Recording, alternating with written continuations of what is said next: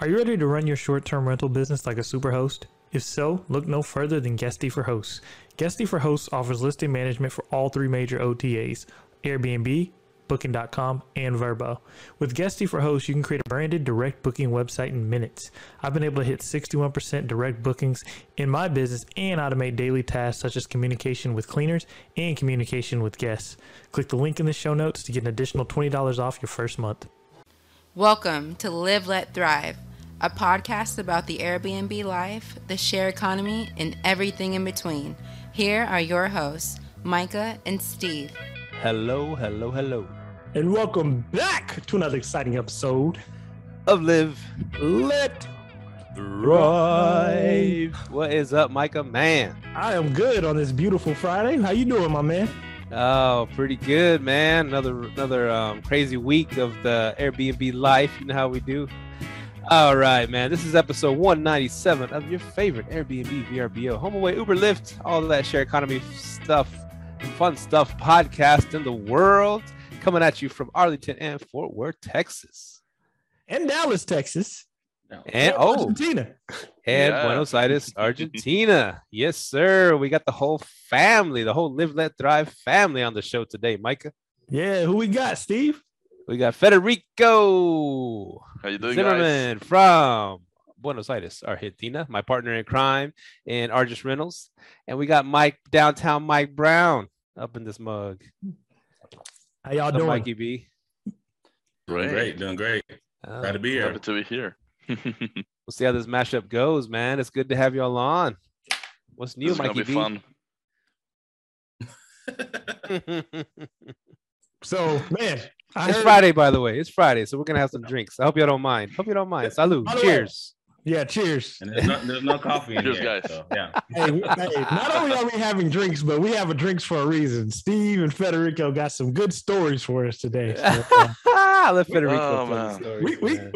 we're gonna start the podcast off with you two today. So, y'all need a drink. As a matter of fact, next time I see you, I'll buy you a drink. Yeah, let me get it from the Appreciate it. bottle straight. Straight from the bottle. So, what's going Okay. on in the artist world, man? Go All on, right, Fede. so we got our account suspended. If any of our clients are listening right now, your listens are fine. Don't worry, it's just ours. And it's getting resolved very, very fast. But it's a lot of lessons learned after what happened. All right. So long story short, we had an inspection at a building.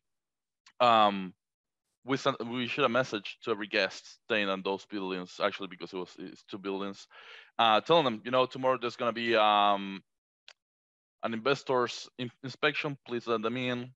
Sorry for the inconvenience.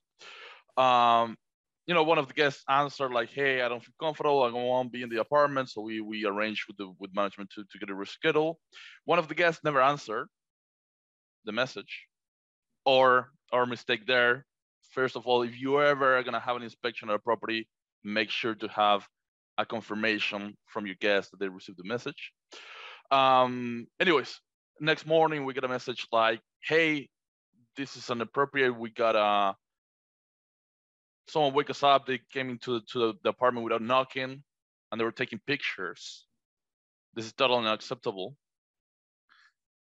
I was surprised, that they came inside without knocking. And they were taking pictures while they were sleeping. So we sent a message to the property manager. She said, "No, actually, I knocked 3 times and no one answered. We just came inside. They woke up and then we took the pictures." Anyways, they left a review where, when guests are leaving a review, if they're gonna rate you 1 star, they're gonna have like an option like saying, was there any safety issue or something like that. I don't remember exactly, but I remember as a guest that happening. So they probably did that because I saw that our review was posted in their account, but theirs is not posted in ours. But yesterday morning, I got a message from Airbnb, an email saying your account is going to be suspended for an incident. You can get in touch with us. Anyways, so all of the listings were looking at suspended, right? I didn't actually remember because it was a few weeks ago. So I didn't remember exactly what happened. I didn't know what it was about because the email didn't say. So I called resolutions first, and they say, "Well, I cannot give you information because this is being handled by the safety team." I can only see that it was a stay during these dates. So I went back to the calendar, checked, and I said, oh, okay, it was this one. I requested for the Airbnb safety team to call me back. The girl who called me, she was like, there was Nikki, man. They were like, do you have anything to report? Anything that comes to your mind? She didn't say like, hey, this happened. What is your side of your story? She was like, is there anything that happened that you would like to share with me? Like when you do something wrong at home and you need to explain to your partner what you did. It was something like that. Anyways, I'm glad that I called before because she gave me the dates and I was able to remember. I said, yeah, well, this is what happened. I explained the situation. I said, they probably knocked. Let me go to Ring camera, send you all the information. So I sent the Ring camera video where she knocked. Of course, make sure if you have a Ring camera in your listing to have it disclosed that you have a Ring camera that's recording 24/7. Make sure of that. That's very important because if you use your Ring camera and it's not disclosed in your Airbnb listing and you want to use that as a proof, it's going to backfire to you. It happened to us in the past, right? I sent the emails. And you have to say audio and video too. Yes, exactly. Right? Both things. And now we're under investigation. It's going to take up to a week. I can only communicate with this person during her work hours. So I'm listing in different accounts that we have. I'm listing the listings that got suspended, just in case I'm using a slight different address, not the exact same address, just in case for now I'm creating like a B listing. What else? Yeah, and I think the biggest learning lesson here is don't put all your listings together, especially if you have some listings that you know that may be problematic. Don't put your luxury houses with your not very nice apartments in the same listing.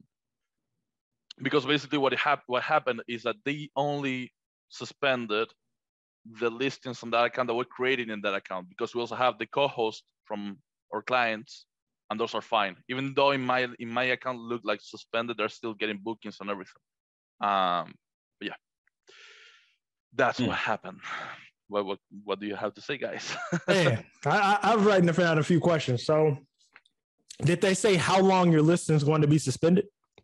She said it can take up to a week for them to give a resolution, a decision, to take a decision. When did it happen? So this happened on the February 15 around, but this started yesterday. So okay, yeah, that's what I'm wondering. When did they suspend you guys? Oh, yesterday. Yesterday. Okay, so you got till the 10th, right? Basically. Okay, so most of our places are booked for the month, or almost full booked, except like 2 or 3 that we need to get a few more bookings. Of course, I started listing on Vrbo. Well, we were listing Vrbo, was just making sure everything was fine, because we don't pay that much attention sometimes in Vrbo. Trying to list on Booking.com. Just getting new streams of bookings. So right now, basically you're suspended on Airbnb. What are you guys doing? Like, did you create another account, like a backup account, or how are you guys going forward? Yeah, we're spreading the listings. So I created one on my wife's name, and I put all the Houston listings there. Then I'm using the old Stevens account for some other listings. Then there was only one client that we had on our account that she had another account, and that's the other thing. So our client, she had an account since September. She never used it, right? And all of a sudden, I sign up. I put 2 listings, and I sign in and out many times. Suspicious activity. That account get blocked for security reasons. For I don't know, until they resolve. That's fine. I mean that it doesn't have any booking or anything. But it's just I open it up, made the 2 listings, and then they asked to verify the identity. She did that, and now we have to wait until the account is restored. Okay. Now, since your listings are suspended, okay, because I'm trying to see. So they suspended your listings. You're still listed on other platforms. So what evidence did you send to Airbnb to get the things unsuspended? Did you just send them the video file of the people knocking? I send the video files. I send the message to the guest. Just in case, I send the email from the property manager. Okay. What else? And just in case it was an expensive stay. It was like 2 nights, and it was a deep discount because it was a midweek. So I just refunded the stay just in case. And I sent a message to the guest saying, "Hey, we're really sorry about what happened. Just to share our side of the story. You know, I mean, this is totally unacceptable. She shouldn't have gone inside, but she did knock the door. We had another guest staying across the hallway, and we were able to reschedule the inspection because he answered to a message. We did message you. We never got a response. We thought everything was fine." Okay. Yeah, I think y'all should get y'all account back. I mean, you have evidence. You have evidence of there. You know, so I mean, at this point, yeah, I think y'all. Still, if we get it back, I think my biggest lesson is, you know, as I said, don't put all the. Do I say it right in English? Don't put all your eggs in one basket. Is that what they say? Okay, it's the same thing. Don't put all your listings in one account, especially if you have a different type of listings that, you know, they don't, from houses to apartments, and not some apartments that, you know, they have constant issues. I'm happy you bring that up because you manage my timeshares for me. So I've always said, and I've thought about that, like I'm going to start moving my timeshares to an account, my houses to an account, and my apartments to an account. Especially, you made a good point about the luxurious, because, you know, I'm setting up this luxurious property, lakefront property right now. And yeah, you don't want that thing shut down and all these other ones are shut down. That's a good point. Now, how are y'all going about? Because I know Airbnb, you know, they have their little ways of looking up, you know, the duplicate accounts. So are you using like a wife's account, Steve's account, and y'all just setting up accounts in everyone's name? Is that how everyone's doing it? Because now that's been my thought of a backup plan in case anything ever pops off. Yeah, we're using different bank accounts. And for one of the listings, the new account, I'm using a VPN. I'm just signing into a VPN, so trying to make sure it's a different IP address. What else? But yeah, basically that. We'll see how it goes. I mean, again, I'm using a different address for the listing. So I'm changing like one number in the street address, and then I should, you know, my checking instructions are very clear, so guests are gonna know where they have to go. I'm just barely modifying the street address so it doesn't match exactly to. Man, we might have to make this episode paid for, man. This is some Airbnb Black Ops shit going on here. Go ahead, Steve. Man, I'm scared Airbnb is gonna knock my door right now. You know, we're gonna get banned forever. Well, here's a system we learned out of this, and we wrote a thing that says that we're gonna put in the house rules, because there's so many in our listeners. This is a valuable tip, you know, paid for or not. This is a valuable tip. A lot of people are doing Airbnbs out of apartments and condos, right? And the apartments have the on-site management. Condos have HOAs, and all of them have access to the unit if they need to, right? With and it's in the leases, it's in the whatever HOA agreements, that they can come in there and do what they got to do and give you 24-hour notice, and you got to let them in. Or if you're not there, they'll get in. If they'll have they have the master code, the key, whatever, they can get in. And so knowing this, you better from now on, that's what we're gonna do. You better convey that to the guests that are staying at these places, right? And so you better, and so we come up with a thing that's saying,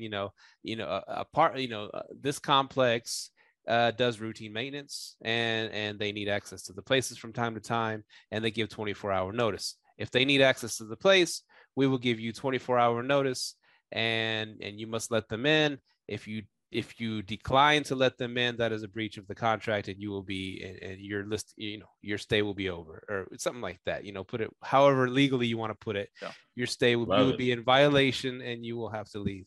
And anyways, people ain't gonna read that. Whatever. So the next step is you're gonna want to message them when something like this comes up, because they did, this complex did tell us, hey, tomorrow, we're gonna go in there and we're gonna have investor thing, investor whatever, and we're gonna take some pictures.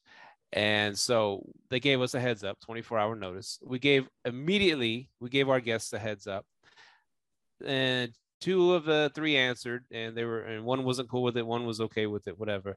The third one never answered. That's our bad. We should have followed up with that.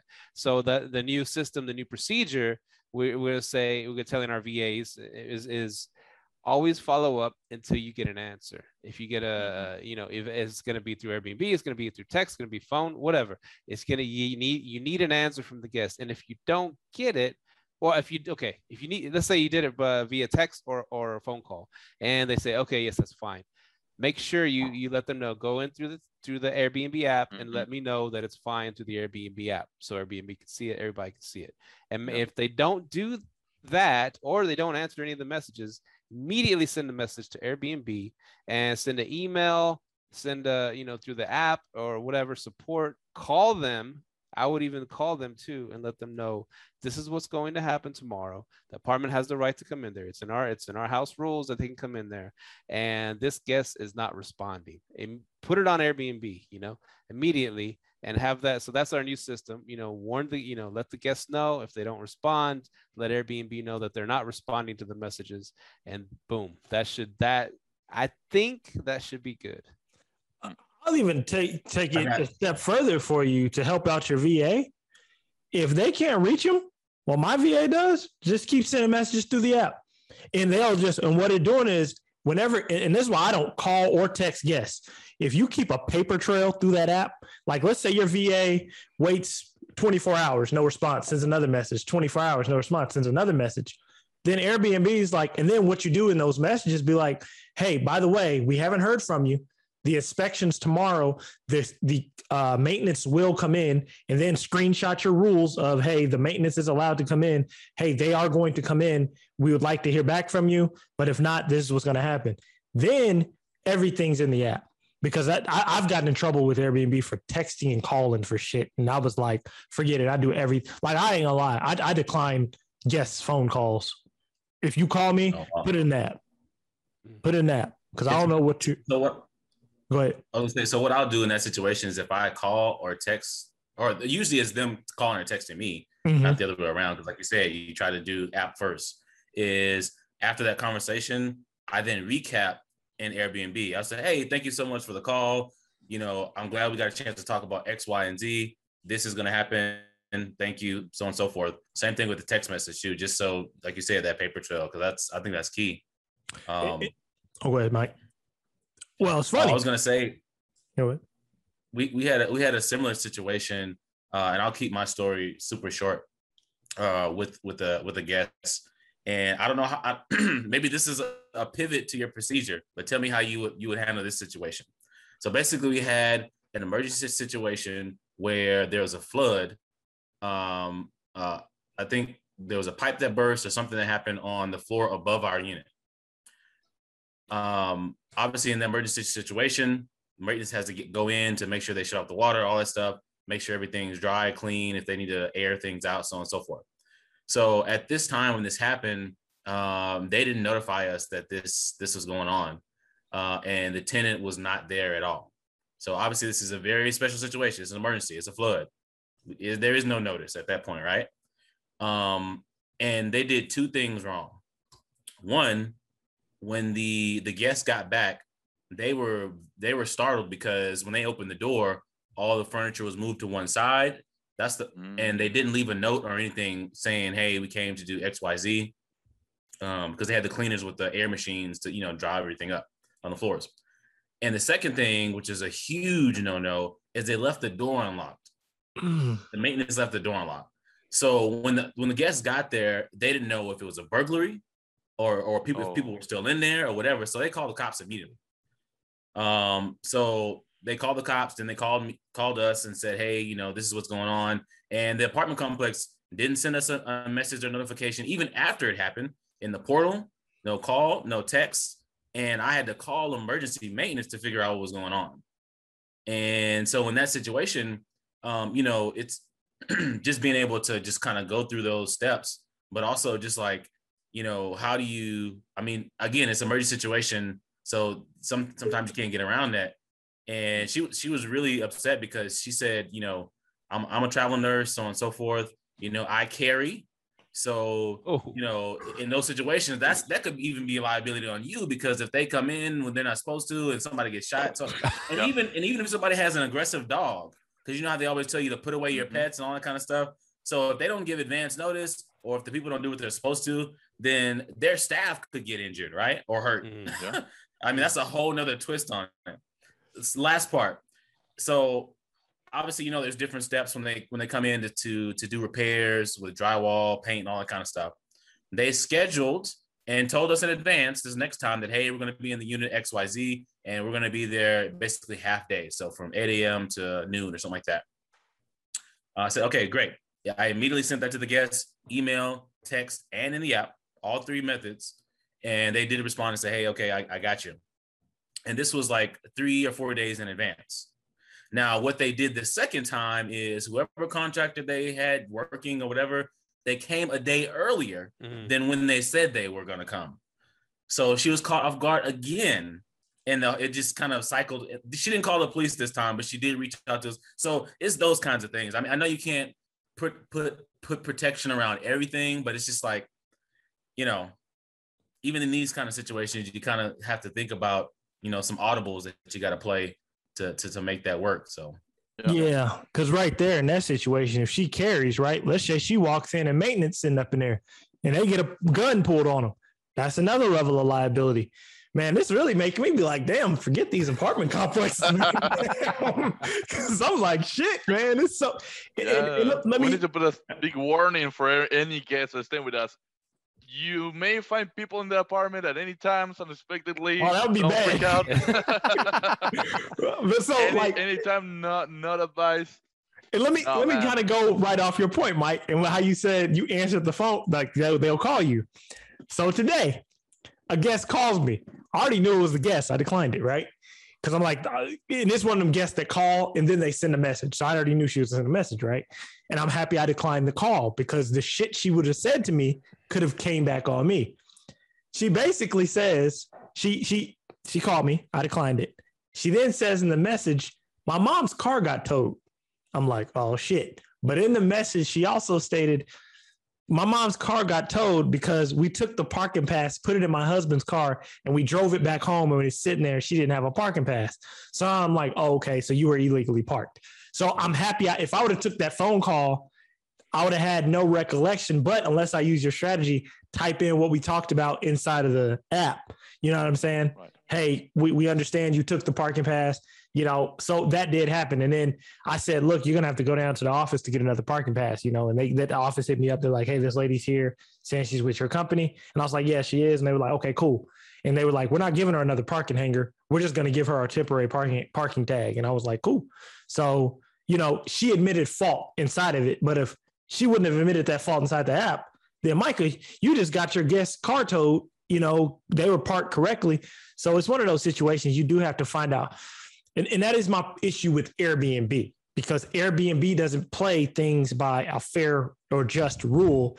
They're more or less off he said, she said. Even when we were talking before we got on the show, I got someone's listing, or not listing, but their account suspended because basically they were outside my complex playing with guns after they checked out.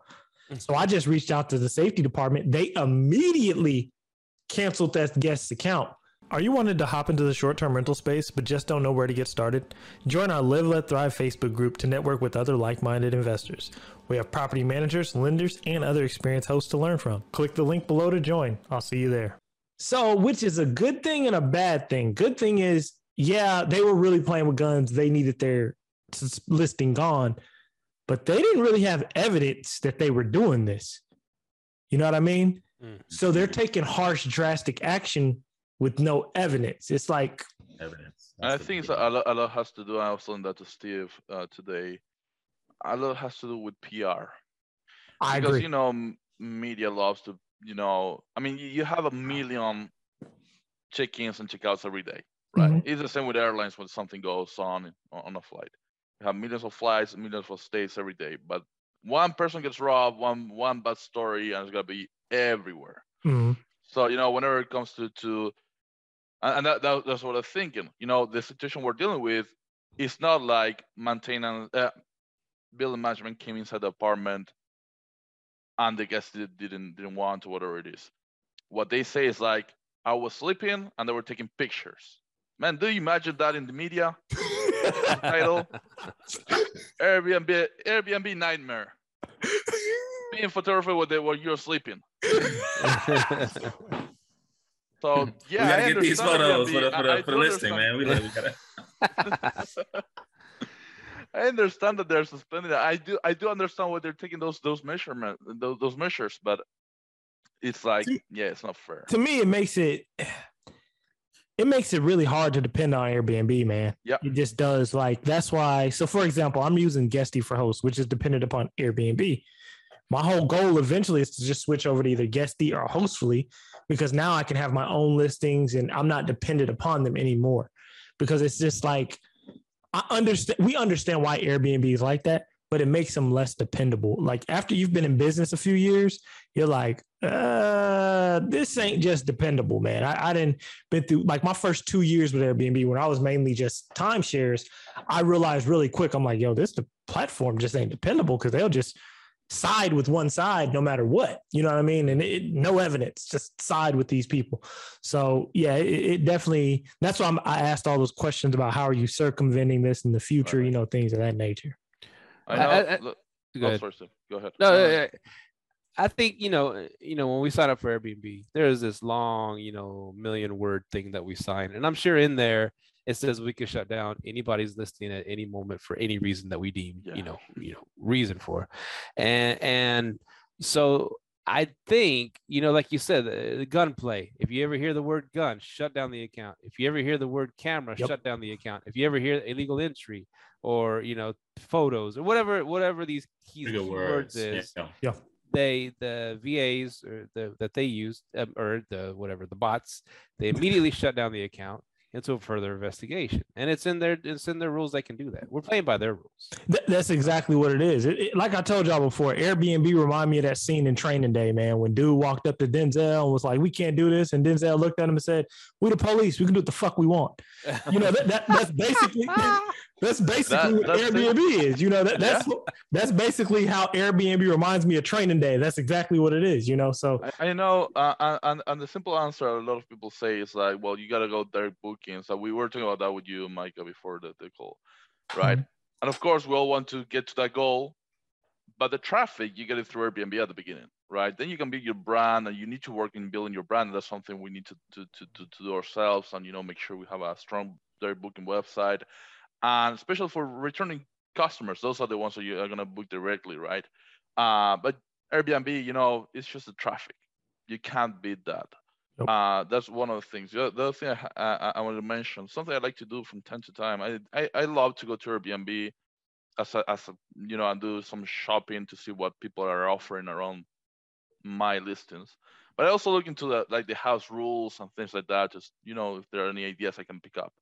And I read some house rules saying, like, for example, when there's a maintenance situation, like building the property management maintenance team have their priorities, which may be different for what our priorities. So they may have to come and fix something that was pending before or something like that, and also have it on the house rules. Because, you may have a work order from a week ago that may happen when another stay is going on. Very common. We actually had that a similar situation with some guests that they found out maintenance was inside. We forgot because they came to check a microwave. The door handle was broken, and like 2 weeks later they came to replace it. They didn't notify us. Same thing. It was a totally different guest, and we didn't know that they were coming in to replace that door handle on the microwave. So they got really scared. So, yeah. I just had that situation happen today. Maintenance didn't come. That's another thing. Maintenance, we can dive deep into that. Like, maintenance didn't come and fix something from the last guest. So the guest got there and the leak was fixed. There was a leak, but they left the pan for the water leak under the sink. So the leak was like, the lady was like, your leak, I think your sink's leaking, because of course it's sitting there with a pot of water under there. And I'm like, no, it's fixed. And then they also didn't repair the blinds and they didn't repair the screen door. So now you're in a new guest. They're reporting it as a problem. because the maintenance didn't come and fix it in time. And that's another thing I'm starting to notice too with the pandemic. I don't know if it's the pandemic or whatever. People are short staffed, right? So now we're in these situations where people are short staffed and you need maintenance and it ain't happening. So how are y'all looking to circumvent that? Circumvent the maintenance shortage? Handyman company. That's what I was thinking. I mean, I think I posted Men B&B's episode today on Instagram. Yeah. So maybe that's something to look into. And the problem, there's one situation with that, and it's what is supposed to be done by maintenance from the building due to liabilities. Like, can you bring your own maintenance guy to take care of the AC? I think that would be a no because, I'm going to talk about the apartment complexes we at. I know what to know because you have to climb on top of the roof to get there. Oh, so if you got to climb on the roof, that's liability on them. If you got some maintenance dude on top of the roof, they fall. That's on them. You know what I mean?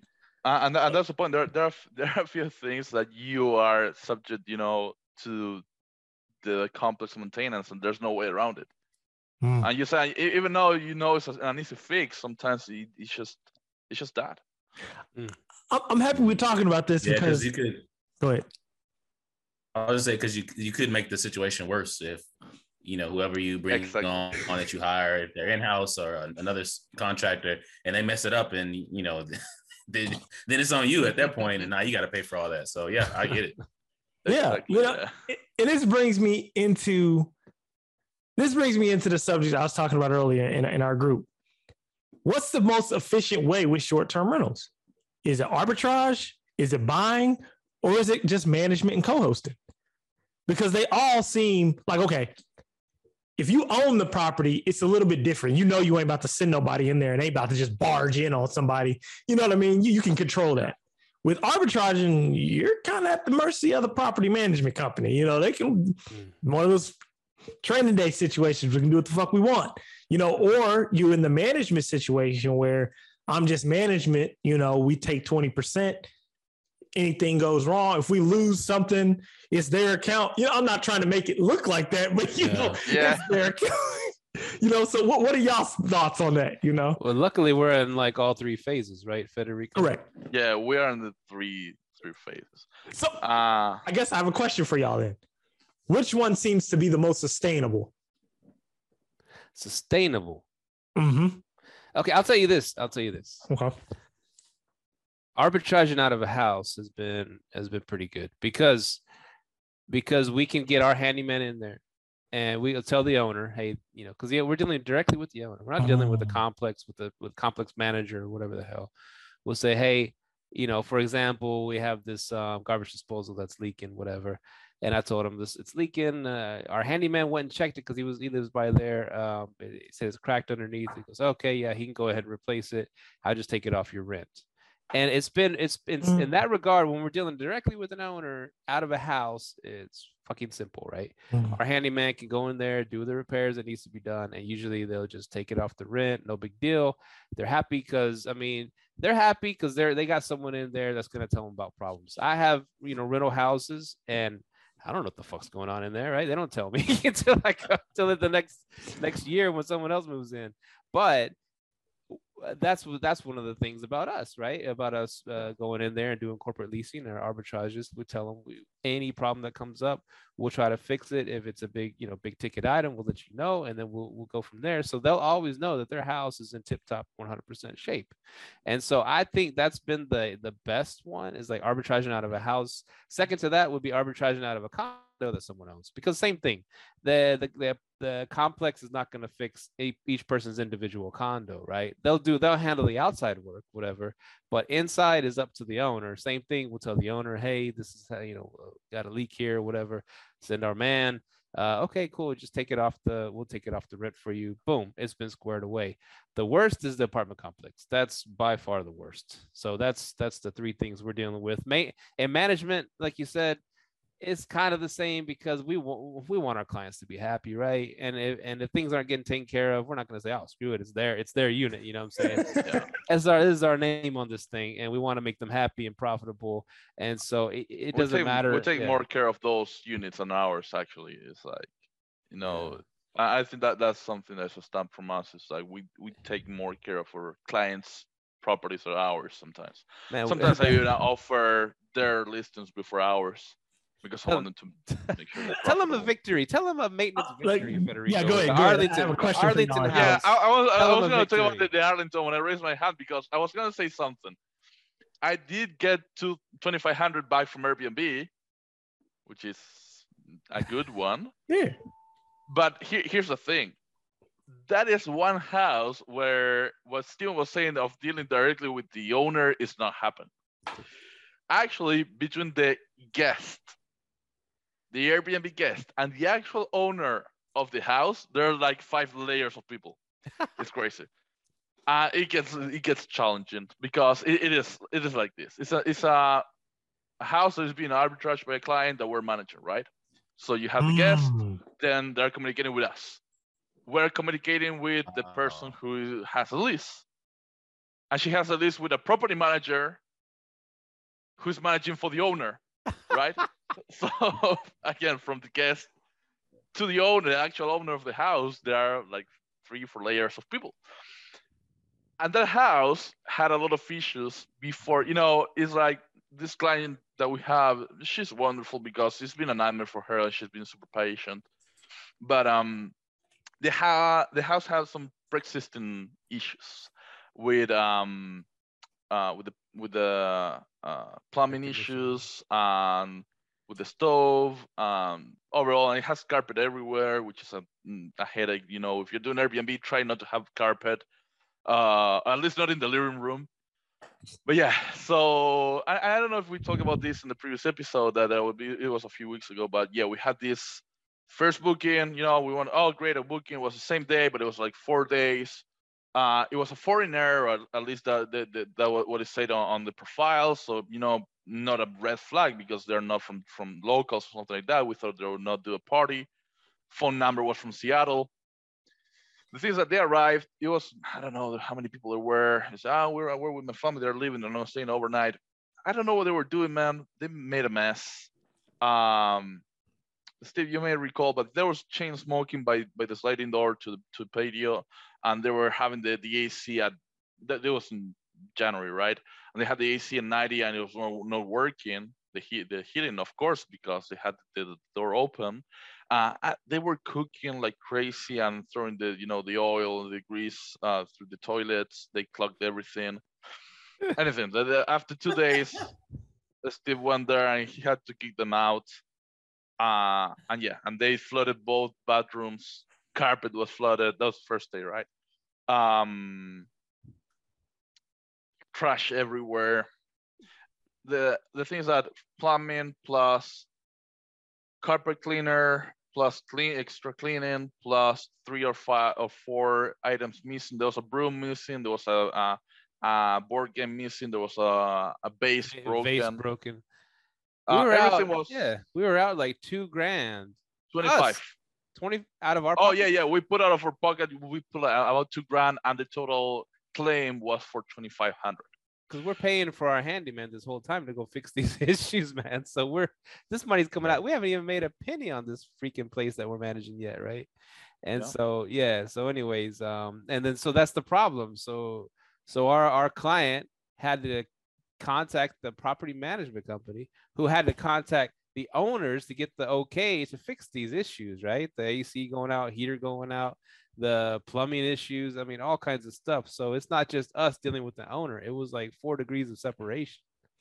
Yeah. So our client was she was putting money out of her pocket. We were putting money out of our pockets. Next day we had the boiler was, it was down. The boiler was not working. It was during the winter storm, and the roads were icy, and it was a Sunday, so we had to send our guy. And of course, it was extra, more expensive. The second guest checked out. They broke 2 beds. because she was using the wood slats, and wood slats. Don't do that. People, if you're doing Airbnb, just put Venus box springs, metal platform beds. Boom. Yeah. Platform. Yep.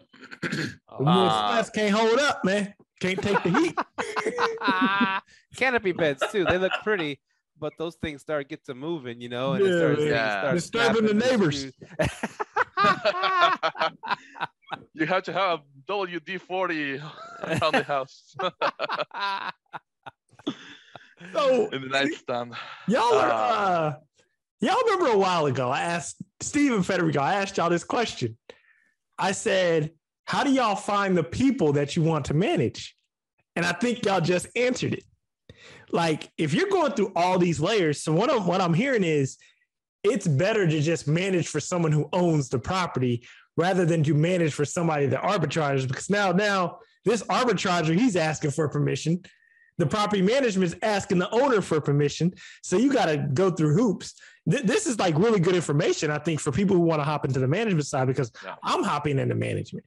But of course, I'm going straight from the owner. I never thought about that. I was like, man, I would manage for somebody that arbitrages, but now I'm like, fuck that. I ain't got time for that, And going to that. There are some challenges. And if you go to apartments, for example, one of the challenges if you're doing management for all the people who have a lease and there are arbitrators, is that you need to find a way where you get the information from the building for maintenance and things like that. So what I did with most of our clients, they gave me access to their apps. Like some of the buildings, they have an app, and I get the messages like tomorrow there's gonna be tomorrow the gym. Actually, I got the message today. This weekend the gym is gonna be closed at this building for carpet cleaning. So I message all of our guests. But the owners have to give you access to those apps with their credentials, right? And some people are not comfortable because sometimes they have their payment information, their rent information in their portals. So not everyone is comfortable with giving you access to their portals. But if they don't give you access to the portals, you need to let them know. You need to keep me updated with everything that is happening. And that's the other thing. If you're managing for someone and they're not giving you access to the portal, they need to put the work orders. You know what? Yeah, this actually answers. One thing you could do about that, but it doesn't necessarily address the issue with putting in work orders. Is you could have them, because all that stuff gets forwarded to their email, right? When it happens, is they could have it auto forward to your main admin email or support email. But then you have to kind of filter through, right? Because it's like, okay, well, what unit is this? What client is this? As they start to come through. Maybe you do that on the front end, but that could be maybe one solution. That's not. The sensitive information deal, which I know every management company is different. Is we may be starting up our first management client, and we're finalizing the deal on it. Is asking them, hey, I need to see a copy of your lease, because I need to see. Especially on an arbitrage situation, I need to see that you're legally doing an arbitrage at this complex or at this house, so on and so forth. Now, I know everybody may not care about that necessarily, but if you're trying to do everything on the straight and narrow, that could be, a means of doing that. And at that point, it's like, once they already have their bank account info there or their credit card info, once you log in that next time, it only shows the last four. So it's not like you can steal that information. So I would even maybe challenge that if possible from folks. Yeah, it should be something in the contract, no contract with the clients. It's like we need to see a lease. I will need access to the portal to put work orders and get updates from the building. I agree. So people, we've been in the arbitrage game has been probably the go-to thing in the last 4 years in the short-term rental space, right? And most arbitragers tell you they self-manage. And maybe, do you think this is probably one of the reasons? Because if you arbitrage and you hire a management company, that's a huge turnover. Like you got to turn over, like you said, I got to give you the login to do work orders. Who goes to the front office? You're sending a dude who manages it who ain't on the lease. You know what I mean? Maybe it's a lot. Because I know people who make millions of dollars a year arbitraging, and they all are for no self-manage. And maybe is that the reason why? Is there just a lot of hoops to jump through? I don't, it's been going smooth for us. I think that I'm just saying from like maybe the general consensus because of how much, that's a lot to turn over. Imagine you have 70 arbitrage units in apartment complexes. Mm-hmm. That's a lot to turn over. Yeah. So maybe, I don't know. But to your point, though, when you're making a generalization that, the majority or at least a large portion, like I wonder, I mean, I don't even have to wonder. I kind of know what the distribution is of people that are doing arbitrage.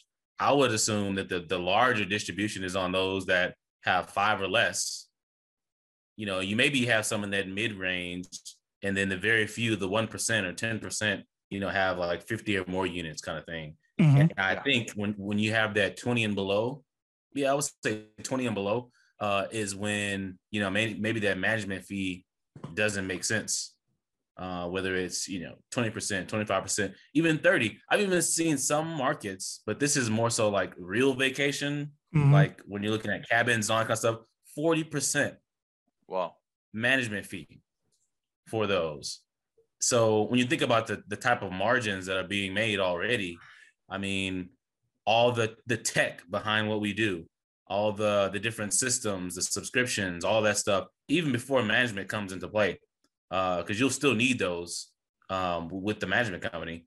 The margins, the margins may not be there for some operators. So that would be my hypothesis. Ooh, you make a good point there, man, because you just said when you go to vacation rental markets, it can go up to 40%.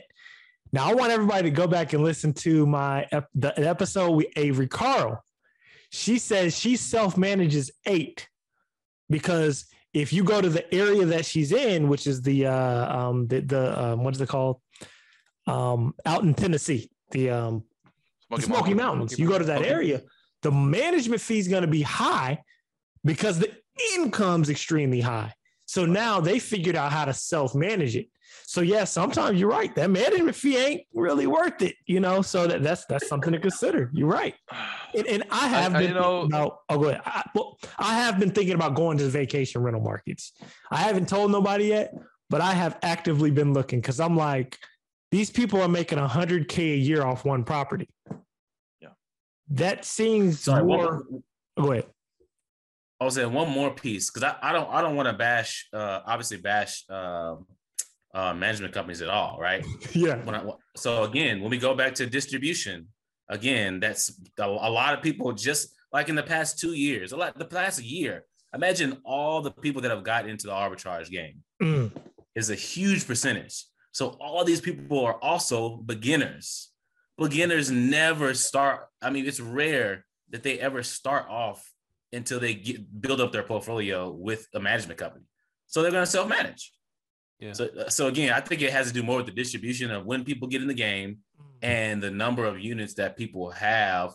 And the last piece is maybe just, if they don't want to have to deal with it, then yeah, the management piece is the way to go, right? And they can focus their efforts on other things that are more high value, high quality, high value things for them. So finding other units, buying other real estate properties, all that kind of stuff.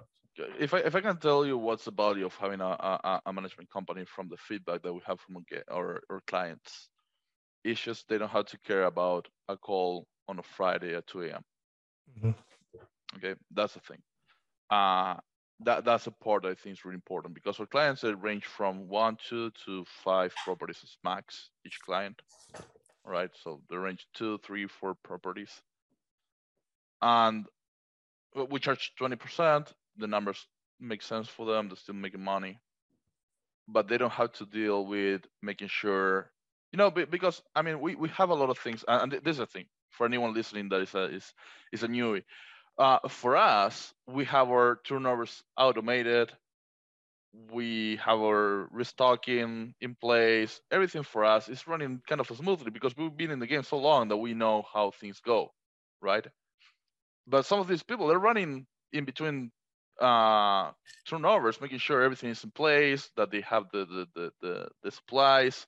The checking instructions may not be clear. They're getting messages at any time, at any hour.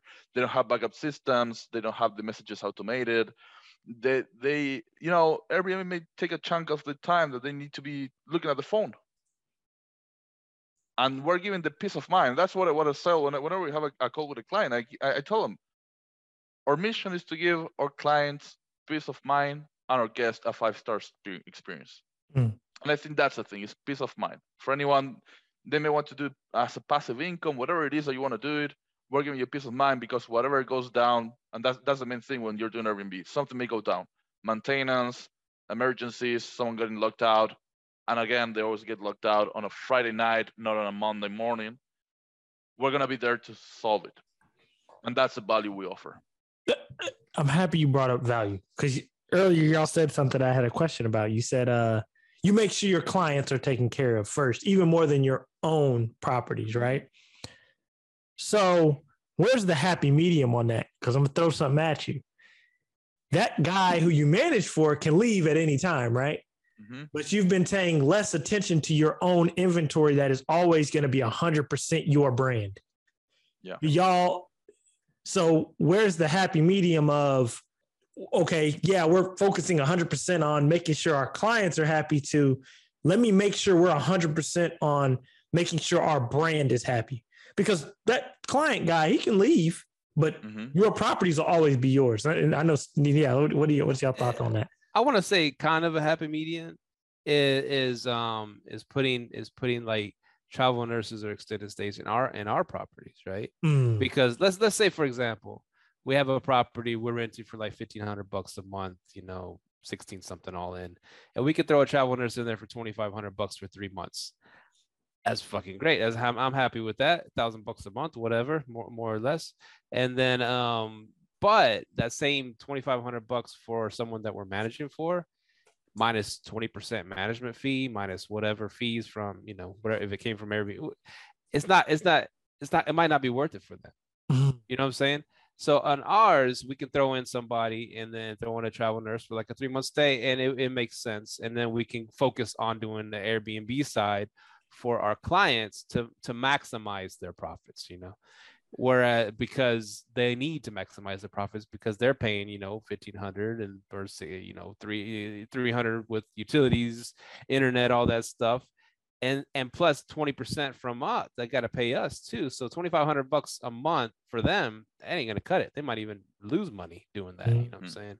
But we can put $2,500 people all day long in our units and then focus on maximizing their profits. So that's kind of, if you're thinking like a happy medium where we're taking care of our properties and taking care of their properties at the same time, that's about as close as to a happy medium I could think of. You just answered the ultimate question.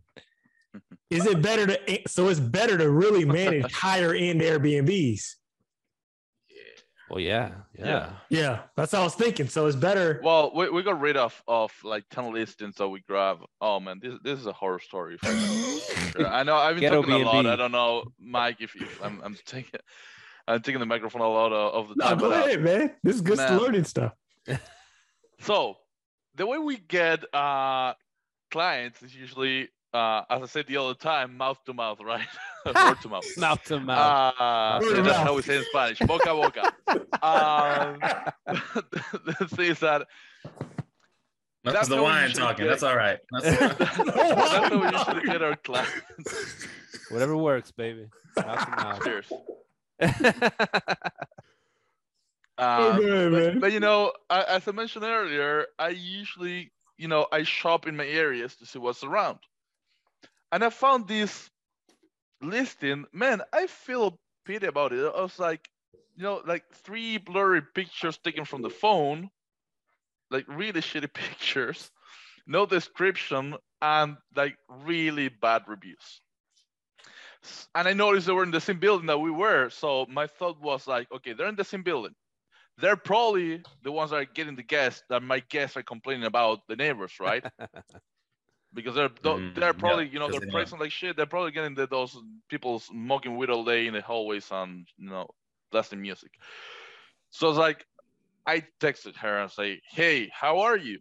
I see your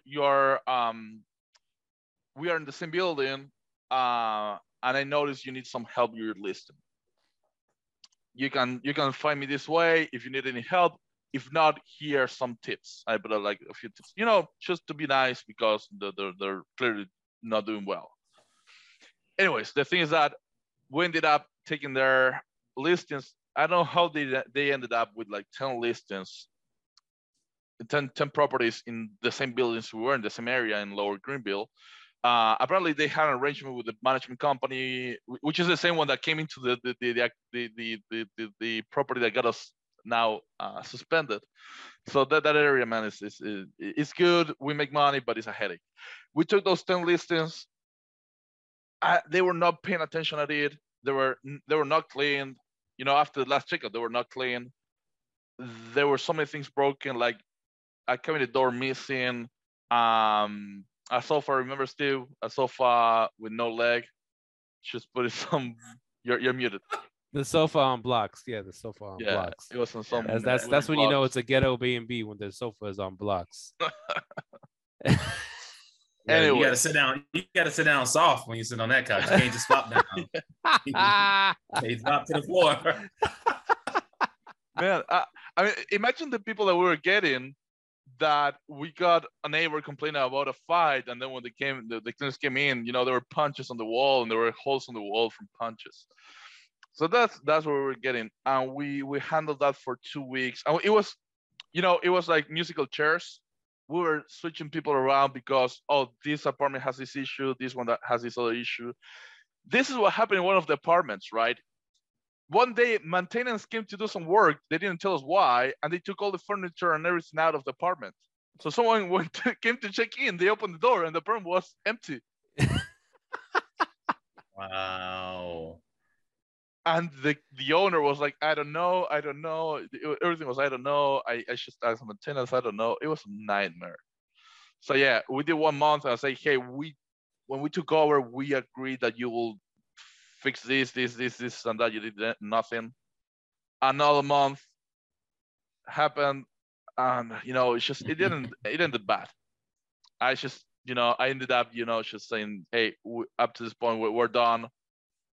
Here are your listings. Good luck. Whatever. Yeah, we had to cut. Yeah, 80-20 rule. Yeah, man. We were barely making money because they were so shitty. They would say, okay, the first month we're gonna give you a deal. We're gonna charge less management. So you put the money into getting Ring cameras, better furniture, restocking, and everything. No, they did nothing. But yeah, so I think the problem when you're growing, and this is another advice, when you're growing, you want to take as many listings, and you look at the listing number and you say, I want to get more listings, and then you realize, it's just not the numbers, not just about how many listings you have. It's about the quality of the listings that you have. That's really important. Oh man, quality over quantity. You also said you worked with your client, right? You said, hey, we're going to give you a lower management fee. And this is something I'm doing now. Knowing your client is huge when managing. So for example, let me give you an example of what I'm going through. So I had my friend, his dad ended up passing. He's a real close friend to me. Me and him, he's known my family my whole life. Our dads worked together, right?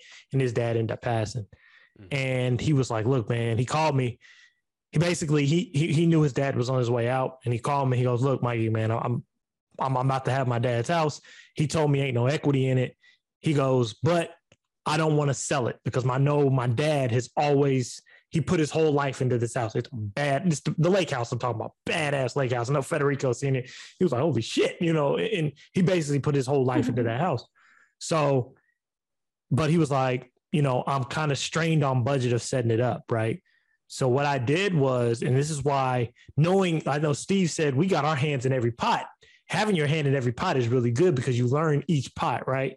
So what I did was I was like, look, you ain't really got the capital to set it up. So let me do this. I'll arbitrage it from you for 6 months. I'll set everything up. Let me work the 6 months to get all my money back. And then I'll just pass it on to you, and we can now manage it for 20%. So knowing stuff like that, you know, and having your hand in every pot, you know how to structure the deal so everyone wins. And I think that that's huge, man. Like, and then it's one of those higher end Airbnbs, like you said, it's going to be higher end. So I ain't got to worry about, you know, shitty management in place. I ain't got to run through hoops. So I think this is a really good conversation on, you know, who is your perfect clientele for management? Because I think a lot of people, when they hop into management shit, they'll just take on anybody. Like you said, more units, more units, more units. Yeah. And I think right now, and I was talking to my guy, Brian Thatcher, the other day, and I hope he listens to this episode. We were talking like, he goes, I sat back on the short-term rental space, and he goes, I didn't hop all the way in because one thing always confused me. He goes, if y'all are making so much money with these Airbnbs, why do people focus on how many units you have instead of what income you're actually producing? And I said, you are 100% right. That is why I hopped out of the arbitrage game. That reason right there. Because I'm like, first thing any arbitrager asks you, how many you got? But when I talk to people who have quality Airbnbs, they say, how much does that one produce? It's like the guy you talked about the other episode, the guy in Scottsdale. Who is it? He. Yeah. Scottsdale. Ken He. Yeah. How much does that one produce? Exactly. That's more than having like 10 shitty units. Yeah. And I'm learning that now. That's why, have you noticed, I kind of backed off arbitrage. I'm using my arbitrage units to pay me the money to keep me off my 9-to-5. And I'm just buying properties that I know they're going to produce. And that's a goal, man. That's what we told with Steve from the beginning. It was like, let's use the arbitrage to buy us houses. Like, arbitrage is not the end goal for us. It's a cash flow to get into real estate. Facts. And I think that's where the arbitrage thing is right now. I think it's to a point where, you know, I'm back in the day, you could start up arbitrage for $3,500 now with inflation shit. It might be $8,000, but, you know, but like when you first started, people will start up an arbitrage for $3,500, right? So what happened was when you get that $3,500 back, what are you going to look to do? I'm going to go get me another arbitrage instead of, let's say you set up 10 arbitrages, right? Then they $3,500 a piece. In actuality, you just spent $35,000. Could you not have bought a house with that? See what I'm saying? Oh. So it's one of those things. But it's the cash flow play though. At that point, though, right? That house, you could. That's just one door. Exactly. That's why we said, how much does that one produce?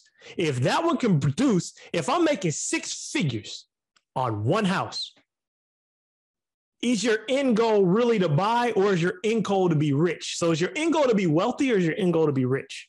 You know what I'm saying? That's what we have to start looking at, because wealthy is a long-term play. Rich is right now. My mentor Thatch always says it. It's a whole bunch of rich people that work 9-to-5s.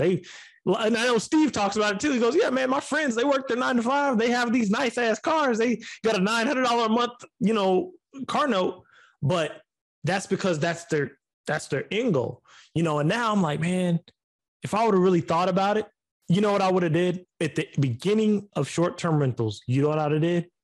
I would have only done management. I would have managed everything. And then I would have turned that money that I was managing with and just used that be my leverage into owning properties. Because I talked to Kent He before that podcast. Me and Kent He had a conversation. He goes, the reason why I don't get into arbitrage is because you have to start up with capital. I can use that he used his capital to buy a 6-figure Airbnb in Scottsdale, Arizona. How many Airbnbs of apartments do you need to match Scott's one? Think about it. Yeah, that's true. But if you don't have the money to do it up front, then you can never get there, right? True. Unless you use other people's money. Exactly. I know everybody may not know how to do that. Yeah, which you can do. But how many people in the arbitrage game are truly using other people's money? They're using money out of their pocket, which they could have used to go buy a bachelorette Airbnb themed property out in Scottsdale. You know what I mean? Because like when he told us it makes $150, I'm like, what the fuck am I doing? You know, and then like, even if you go back and listen to the episodes with Serena, listen to the episodes with Rachel Gainsborough, they have under 10 units making 7 figures. Right. What am I doing wrong? What am I doing wrong? So, but me, now that I think about it in retrospect, that's what I would have done. I would have probably just managed my way into buying property, but I've now learned how to leverage arbitrage. But go ahead, Steve. I think you're about to say something. Yeah. You're right. Exactly right. I mean, in this game, as this industry was growing, it was all about the numbers, right? You got 50 units, you got 75 units, you got 100 units. Wow. They're what is it called? Legend. You've reached legend status. You got 100 units, But it's like a pyramid scheme. Shout out to our buddies. Legends, so you reach legend status if you get 100 or more. I don't know. It's all about the numbers, but really, I mean, like you're exactly right, man. Well, that was an eye-opening episode with Ken He, because I mean he's making 11,000 a month on that thing, right? And it's one not arbitrage. He owns it. But here's the thing too. Because we're arbitraging some houses right now, right? And let's just say the patios are lacking a bit. But what do? We put like $10,000 of our own money to fix up a patio on someone else's house. You know what I'm saying? Right. Whereas Ken he spent $10,000 or $20,000 to fix up the backyard to make it freaking badass, right? But it's his house. He's putting equity into his house, which is putting wealth into his pockets, right?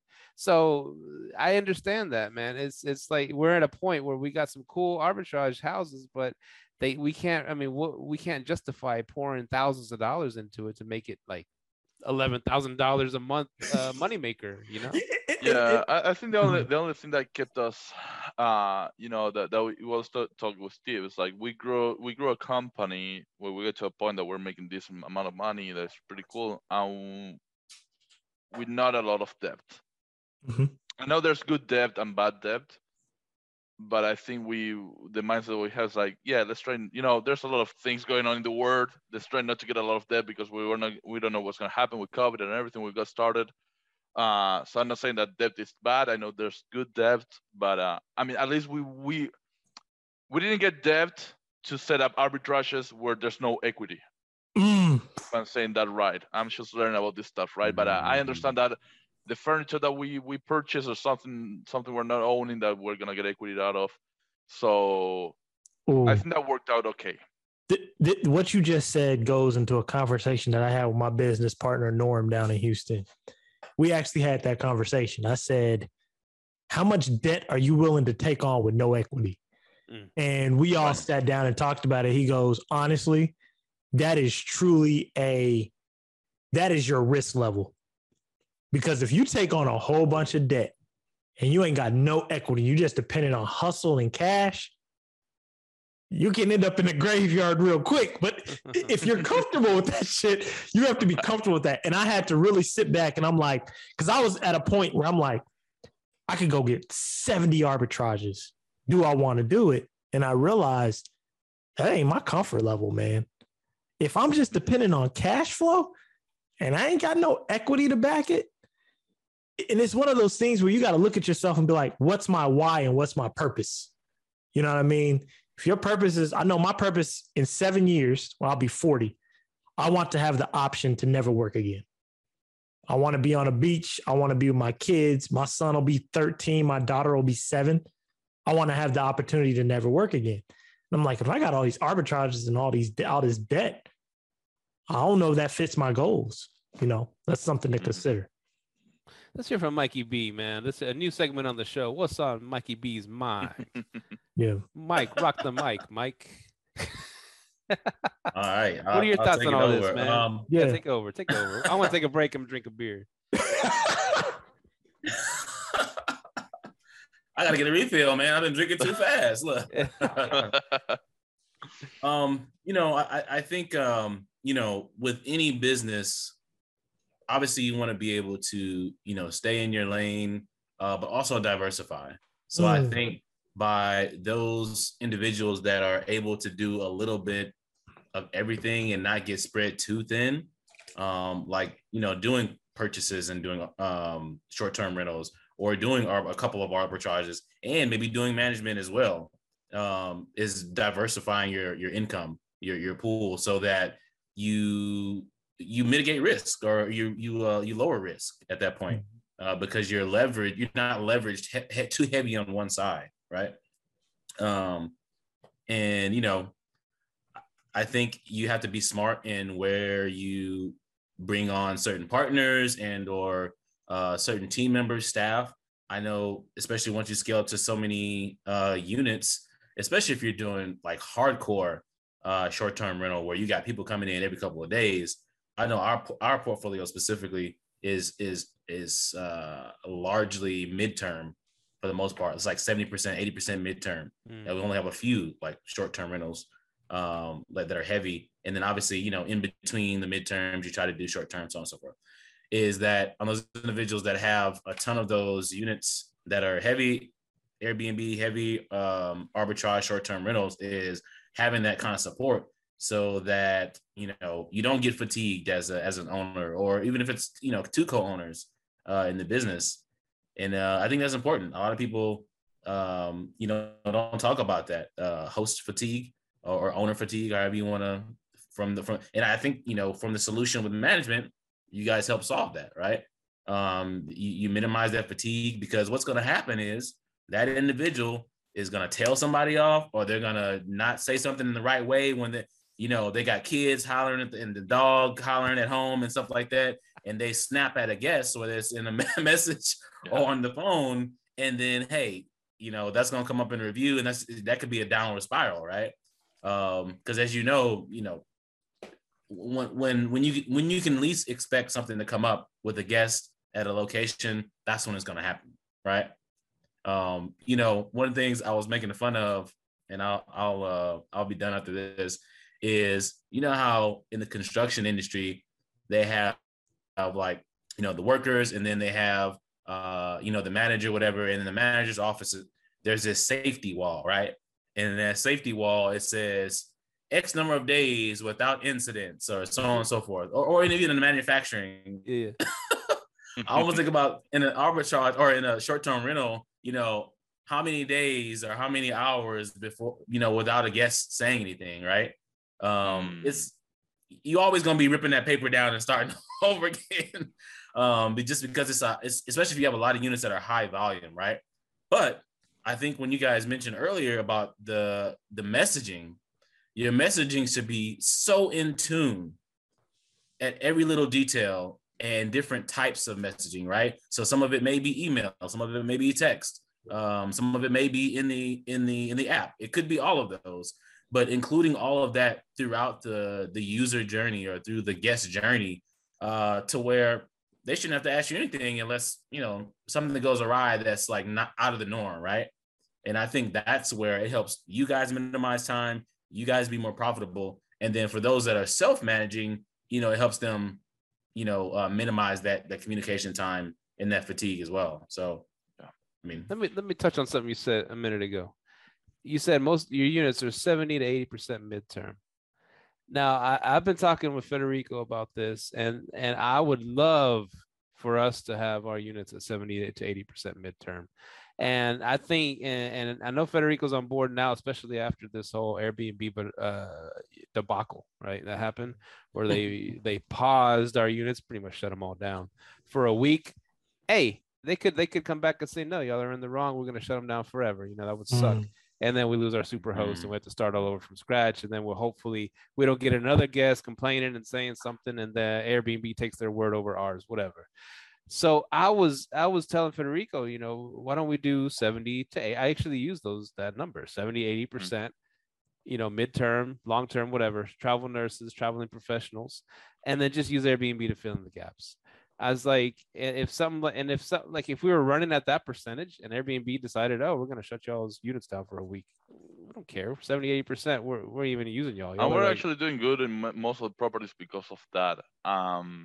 So that's something that is helping us, because many of the properties we have booking for a month in March. I know nowadays people are not booking for more than a month in advance. So I feel like it didn't hit us as hard as it could have hit us in a different situation. But because we're doing midterm stays, we're kind of covered. And if you look at the numbers, you say, okay, midterms and longer term stays are going to help you through the whole month, especially now that some of some of our markets for the type of units, when we're talking about apartments, it's getting a little bit saturated. So sometimes locking a month stay, 100% occupancy, and you're covering rent plus making profit, instead of looking at what's going to happen in this month that maybe is slow or not. I'm totally buying that. So yeah, and I think you can even like strategically do that too. Like, so for certain markets where you have the seasonality, whether it's the winter months or whatnot, you can start to say, okay, well, let's start to. And I think Micah touched on this. It's been a while ago because I learned from him about setting up your pricing in a way that makes your listing more conducive to being able to accept those midterm stays. Because let's just say, today is, it's early spring, right? It's March. If you have somebody that has booked something in May for just a weekend, or let's just say 2 weekends in May, and now at this point, you can't even do a 3-month booking if you wanted to, unless you were willing to cancel those 2 weekends far in advance. So I think with the pricing strategy, that plays a huge role in that. So many days out, you have a minimum stay requirement, or you boost up the price. So two things on that real quick before I forget. Airbnb launched a new option where you can set up flat prices for monthly stays. I don't know if you noticed that. So if you're running everything through a PMS, make sure to go to your listing from time to time in Airbnb. And now they open, when you have the notifications, like for example, when you need to take better pictures, they say get a better better pictures and get a quote for a photographer. They're adding a new option that says, and there's actually a link I can find it for you, Mike, and you can put it on the podcast episode description later. There's a link now that you can go and set up like a flat rate for monthly stays, and you can customize that by month. So you can say January flat rate $2,500. And then February $2,800, and June $3,000. Be very careful with that. Okay. They'll let you set up that flat rate, but if you have a monthly discount on it, they will discount on top of that. Really? Yeah. So if you set your price up to $3,200 and you set up a 20% discount, they're gonna give you they're gonna show the guest the discounted price and give you the discounted payout. So be very careful with that. Yeah. Because I just did it. I'm like, hold up, but they do boost your listing. So what I did was just what Mike said. I go in there and I set up my calendar to get mid to long-term stays. Mm-hmm. And I was going to say, with y'all's management company, why aren't y'all doing mid to long-term stays? Because I'm going to show you an example, because while y'all was talking, I pulled up my stats. So I had one guest in Dallas. I had one unit that was occupied 24 nights, and the average revenue per night was 120. Because I have my calendar set up to where I'm only attracting the longer term stay.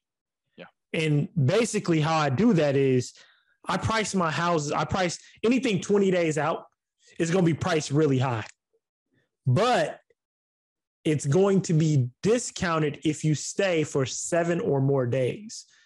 So somebody looking for a random 7-day stay in April is going to be hard to find, but someone like a traveling nurse looking in April to stay 30 plus days, it's more attractive. So like all my places right now are occupied, and I think the average stay is 24 days. Because of how I set up my calendar. And then what that does is that lessens your time of dealing with guests and things of that nature. Because I have really found out all of my bad guests are leisure travelers. I don't want them. Especially variable travelers. They complain the most. They think they're traveling to Fort Worth and think they're going to stay in a luxury villa in Punta Cana or whatever. And there's another thing I discussed earlier too. Sorry to cut you off.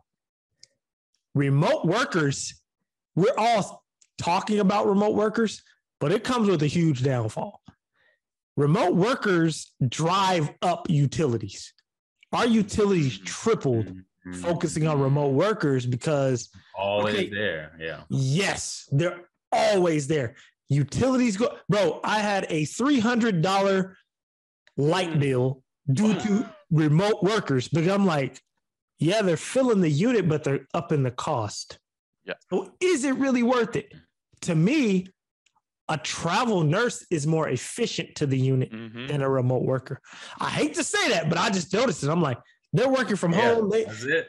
They got the AC cranked. They barely there. Yeah, they barely there. Yeah, So if there's any travel nurse, listen to the episode. We love you. All right. Travel nurses, they ain't in the house. They got to, you can't go check on somebody remotely and, take some blood pressure remotely, So these remote workers, bro, it's like, damn, I love y'all, but can y'all. you put it in the lease and somehow with the remote worker? Yeah, if you go over a certain amount of electricity, you're paying for that. I don't know. Can you put that in the lease? I really think that's where it's going, Steve. I think that's where it has to go because it's like y'all driving up $300 light bills and like y'all just sitting in there, and people say install the Nest thermostat. Yeah, that works if they ain't there. If they're there, they just adjust that shit right back up. You're like, damn, man. But and I made a post about it on Instagram, and a lot of people are noticing it. It's like, bro, they sit there and use because they're there. So I don't know how y'all circumventing that because I'm trying to figure it out. No, but I noticed the same. I got the solution. So, okay. So what you do is, and this was I'm sure you probably saw this post. I can't remember what group it was in. It was an international, somewhere international. For the AC, I'm assuming this is an area or a climate that AC is kind of optional kind of thing. Mm-hmm. They had a coin operated AC. So you have to put in a quarter for the AC to turn on. It only had a certain amount of time. Man, I stayed at a place like that in Thailand.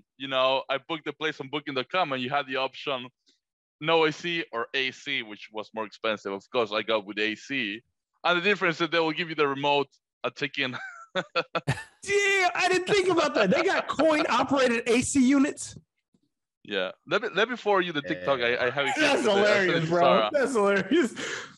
Like you wanted it cooler up here, bro. You gotta come up with that quarter, bro. Like, especially in Texas in the summer, man. Ooh, they'll kill us. Because that's what I'm getting killed with, man. Because the last 2 weeks, I think you just need to be upfront or transparent with it on the front end, just so there's no surprises. Yeah. So yeah. Shit, last week it was what the average temperature was 75 degrees. So, with 75 in Texas, for people that ain't from here, shit, they cranking up AC, 75-degree heat in Texas, So, man, I was just like, and I talked to someone out in Seattle, one of our good friends, a friend of the show, Mac. He goes, dude, I'm going through the same thing. He goes, if you cater to these remote workers, they're sitting in the house just driving up the utilities. So that's something y'all might want to consider when we do these remote workers. Yeah, it helps with occupancy. But revenue and bottom line, probably. Maybe we can put something on the lease when it's at the rate booking, something like this is how much we're gonna cover on the utilities. Anything on top of this is gonna be charged. It's gonna be deducted from the deposit. I've been thinking about that. Go ahead. I was gonna say, but so you guys specifically, like, how much more challenging is that gonna be logistically, though, right? Because you're only looking at utility bills right now. So now y'all got to go back, and it's going to be after the fact too. So I don't know what the time frame is when you can charge and invoice them. Because just like with water, it's always delayed a month, right? So you only know the usage until after it's done. I guess you can. You're paying from the past guest. You can lock the thermometer up where they can't change the temperature, right? Well, I don't know about that. You get some phone calls then. Yeah, you're gonna get some calls. Man, I guess it's crazy because I'm out there looking for properties all the time, and it's like Dallas, dude. Dallas, it's like there's a lot of 1 bedrooms, especially 2 bedrooms for $2,000 a month, like condo apartments for $2,000 a month. I'm like, So you're over here. So a lot of people are still trying to, in Airbnb game, trying to catch up to putting someone longer term in there for $2,500 a month. But then you just hit on something. The departments will throw someone in there, but the people are going to pay their electric bill. They're going to pay the water. They're going to pay the gas. They're going to pay everything, right? It's not just they're getting $2,000 a month and us, hey, Airbnbers are getting $2,500. No, they're making out better than us because they got to pay all that shit. The $300 bill, the person who's there's got to pay it. Man, we're paying that shit for them. And on that point, so rent, utilities, and I know that every operation is a little bit different, but there are some things that are kind of like standard, right? Like you got, maybe the Ring doorbell, or if you got a house, you have a security system, all those different types of subscriptions that you're paying monthly, the minute noise monitoring systems. If you got StayFi for the Wi-Fi and collecting guest information and so on and so forth. Plus your property management system, plus your the pricing strategy, smart pricing, all that. And then what was it? Even the other services too. So Steve, with the houses, right? You may have pest control that you're paying for on a monthly or quarterly. You have lawn care. You have what's the other? If you have like a maintenance contract with like HVAC where they come in do like every quarter or every 6 months or whatever, like a tune-up or something like that. You got that kind of stuff. So it could stack up. Dude. Now we hope that all of these investments on a monthly are preventative maintenance to minimize and ease everything else, right? And smooth operation. That's the intent. But I mean, does that really happen? Is it worth the effort? Like, because I know people that have units don't have any cameras at all. They don't have. And so I know some people that don't even have smart locks. They use the old school lockbox or something. I see it like this, right? So when we all first started in the game, rents were around $1,000, maybe $1,100, right? So yes, those mortgages were big enough for us to absorb those, utility costs, no problem, because we're making $2,000 to $3,000, right? But then as rents are going up, and we're still doing our same Airbnb rates, maybe just a little bit higher, those margins are getting smaller and smaller for us to make a profit, and those utility prices are getting higher and higher every single year. So but then that's gonna, it's just gonna keep. It's the other end of it. The Airbnb prices are eventually gonna have to go up, and that's gonna make a jump, and then there's gonna be but as there's more offer. Oh shit, that's the thing. There's more people doing it too. So there's more people doing it because everyone's jumping on the game. So can you really charge accordingly to the race? I am happy you brought that up. Get solar, man, and then you can have free. No. Me and Mike had this convo this week because we're in the middle of lease renewals, right? So we were like, how much is too much to increase on the lease renewal, or is the market going to sustain the lease going up and us raising our prices? So like in Houston, I don't think the market will sustain it because it's oversaturated. Yeah. What's going to stop Dallas from getting oversaturated? Well, the only good thing I will say, they're in talks with regulations. Houston, there ain't no regulations. Any Tom, Dick, or Jane can go get a lease and start up an Airbnb. So, what's the happy medium of, okay, you've raised the rent too much, or is the market going to balance out? I do think in Dallas, the market's going to balance out because it's too many people moving here.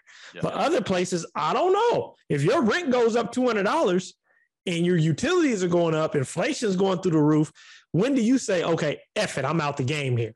You know what I mean? Mm-hmm. Something to consider. Yeah. Yeah.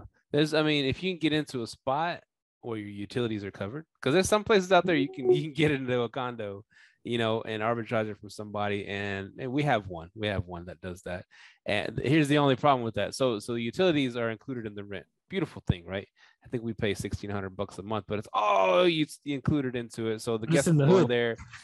It's not in the hood. It's actually the neighborhood. So it's the neighborhood, man. It's a good, it's a rich neighborhood. It's a good hood. Just a good hood. So they create, Say that again. What? The neighborhood? That's what it's called. Oak Lawn. Yeah. You never heard that before, Micah? Oh yeah. Grant Cardone told me a long time ago. If you invest in West Hollywood, you'll make the most money of your life. Go ahead, Steve. Man, how do they call it? Dual income, no kids. Those are the best. Dinks. Yes, Double He's income about to get us negative. I canceled. love Go you ahead. guys. Oh, what? I'd have done that a long time ago, man. Oh man. No, so this place that we're arbitraging at, it's all included. Water, electric, everything. And so it's pure profit, right? So someone can get in there and blast the AC all they want, blast the heater all they want. The only problem is it's kind of co-opted. They all share like the AC units in a way where the HOA has to come and turn them on in like April or May. So it's sometimes April gets fucking hot, right? So we had that issue come up, and our guests are sweating their asses off because it's like 90 degrees in Freezing their April, asses. but the AC don't come on until close to May, right? Because that's just how they do it. And so we had to go install one of those portable R2D2, ACs there. And we had to put some space heaters there because in the wintertime, they don't turn it on until freaking January or something like that, right? The heat. So if you can get into a spot that the utilities are included, that's the best bet. Otherwise, I don't know, man. It's just the rents are going crazy. House prices are going freaking ridiculous. Everything's going up, man. I don't know. Speaking of house prices, bro, it's ridiculous. There is a house, 2 houses under contract on my street. One for $360, 3-bed, 2.5 baths, 600 square feet smaller than mine. The other one, 5 beds, 2.5 baths, 385, 400 square feet smaller than mine. After I get done with this next project that's going to free up my HELOC, I'm about this close to selling my house, man. Like, I'm like, y'all, especially with inflation going through the roof, I'm like, man, I can pay off all my debt. So I don't know. Sell your house and then go move into now you got somewhere to stay, arbitrage. in the arbitrage if you need stay midterm. Exactly. Hey, I'm like, that off as an expense, man. Hey, I got to pay my bills over here. Hey, Mike, can you turn down the AC, bro? Man, I'm paying my rent. For real, and that's another thing to look at, like with housing prices being extremely crazy. I think that makes the management side seem more attractive. Because do you want to be the dude arbitraging a house where the rent's inflated?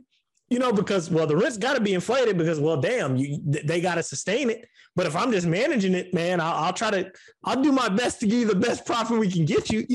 What are y'all thoughts on that? Because that's why I love the management game, because like there ain't no damn risk, no skin in the game. And Mike was mentioning that before. He was talking about diversifying, and that's a conversation we have with Steve very often. What is a ratio? A ratio of management versus arbitrage. So we say, okay, for one arbitrage that we make, how many properties do we want to be managing? And that that's a good number, because you say, okay, if that's the thing, you want to minimize your risk, and of course doing management is a less risky option. But with less risk is less income, less profit, revenue. So we say, okay, if we want to invest in an arbitrage, okay, how many management properties do we want to have behind? Our numbers are around 3 to 4 units.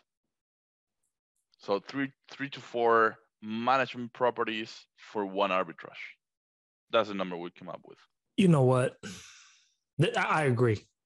And I think that's where the buying side comes in. I'm going to just share some numbers with you. So on one of the houses that that I did a BRRRR on, all in, I'm looking at about 1,100 all in, utilities with the mortgage. That property's gonna do about $5,000 for me this month. Which, I'm like, well, damn, if I'm doing $5,000 on those, one of those probably adds up to about 2 or 3 arbitrages, the cash flow. So what I'm doing to back myself out of arbitrage, once I get this new BRRRR up as a short-term rental, I'm probably cut like 3 arbitrages to save my ass.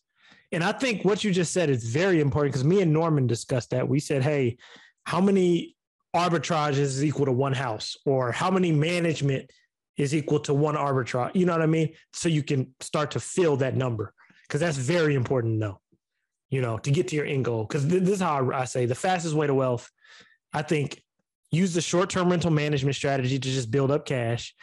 Use arbitrage to get off your 9 to 5. Let that pay your bills. Let arbitrage do that. And then, of course, buying is a long-term wealth game. That's how I look at it. I could be wrong, but y'all tell me y'all thoughts. You want to hear some real talk? I mean, depending on the market, arbitrage and management can almost be a 1-for-1, to be honest. I agree. Like you could make as much managing as you would doing the arbitrage. And you know what? That's something we see on some properties, like one Fort Worth, 2-bed, 2-bath downtown apartment was making as management 20%, around the same that a not very good performing 1-bedroom apartment in downtown Dallas was doing. Whoa, that's very important information to know right there. You're saying a high end, basically a 2-bed, 2-bath downtown Fort Worth. Yeah, not even high end. A lot of amenities, but it was an older building, very well located, right next to downtown, compared to our 1-bed, 1-bath in Lower Greenville, Dallas. Some months we're getting more from the management that we were getting from. Yeah. The only thing, it was on the DL. It was on the down low. That one was on the down low. Yeah. Okay. And I'll tell you, on that one, they were making out like bandits because they were paying $1,500 a month, right? $1,500 a month for a 2-bed, 2-bath. That's just killing it, right? And then I guess the apartments, it's time to raise the rent. They're gonna raise it to $2,000 a month. That's a jump right there. So you can stay. It's gonna be $2,000 a month. I'm like, God dang, bro. It was still profitable for them to stay there, but it was under the radar. And it was under the radar. So bro, me and Mike going through the same shit, bro. They're raising my 2-bedroom to like $200 a month on the renewal. Yeah. So I mean, it's happening. But are you gonna bounce? At least it ain't 800. Yeah, no. I've heard some people say increase 800. I mean, Frisco, yeah, that happened. Hey, I'm out. Of course. Yeah. My cousin, her Frisco rent went up 800. Wow. Yeah, but I'm not going to bounce. I think the market's going to level itself out. Yeah. You know, but I'm happy y'all brought that up, because I'm like, if I get into management, which I am, I'm only managing higher end units that are going to produce. I'm not even going to waste my time on the lower end stuff. I'm happy y'all are schooling me on this shit. I'm like taking notes like, fuck that. You know? Yeah, man. Let me tell you something. One of our properties in Houston, you know, Houston's been tough. I've been looking at the numbers. I think I also talked about this last episode that I was here a couple of weeks ago. Man, it hurts. It really hurts. I couldn't sleep just having to send an email to my clients, you know, telling him that he didn't cut rent on February, or you know, because there are no bookings. And this is the worst part. I was looking at the performance of the unit. I was looking at the Price Labs market dashboard, and I was looking at, you know, the similar units to see how much they made, their occupancy, and everything. We were doing better, and still, that was not good in for rent.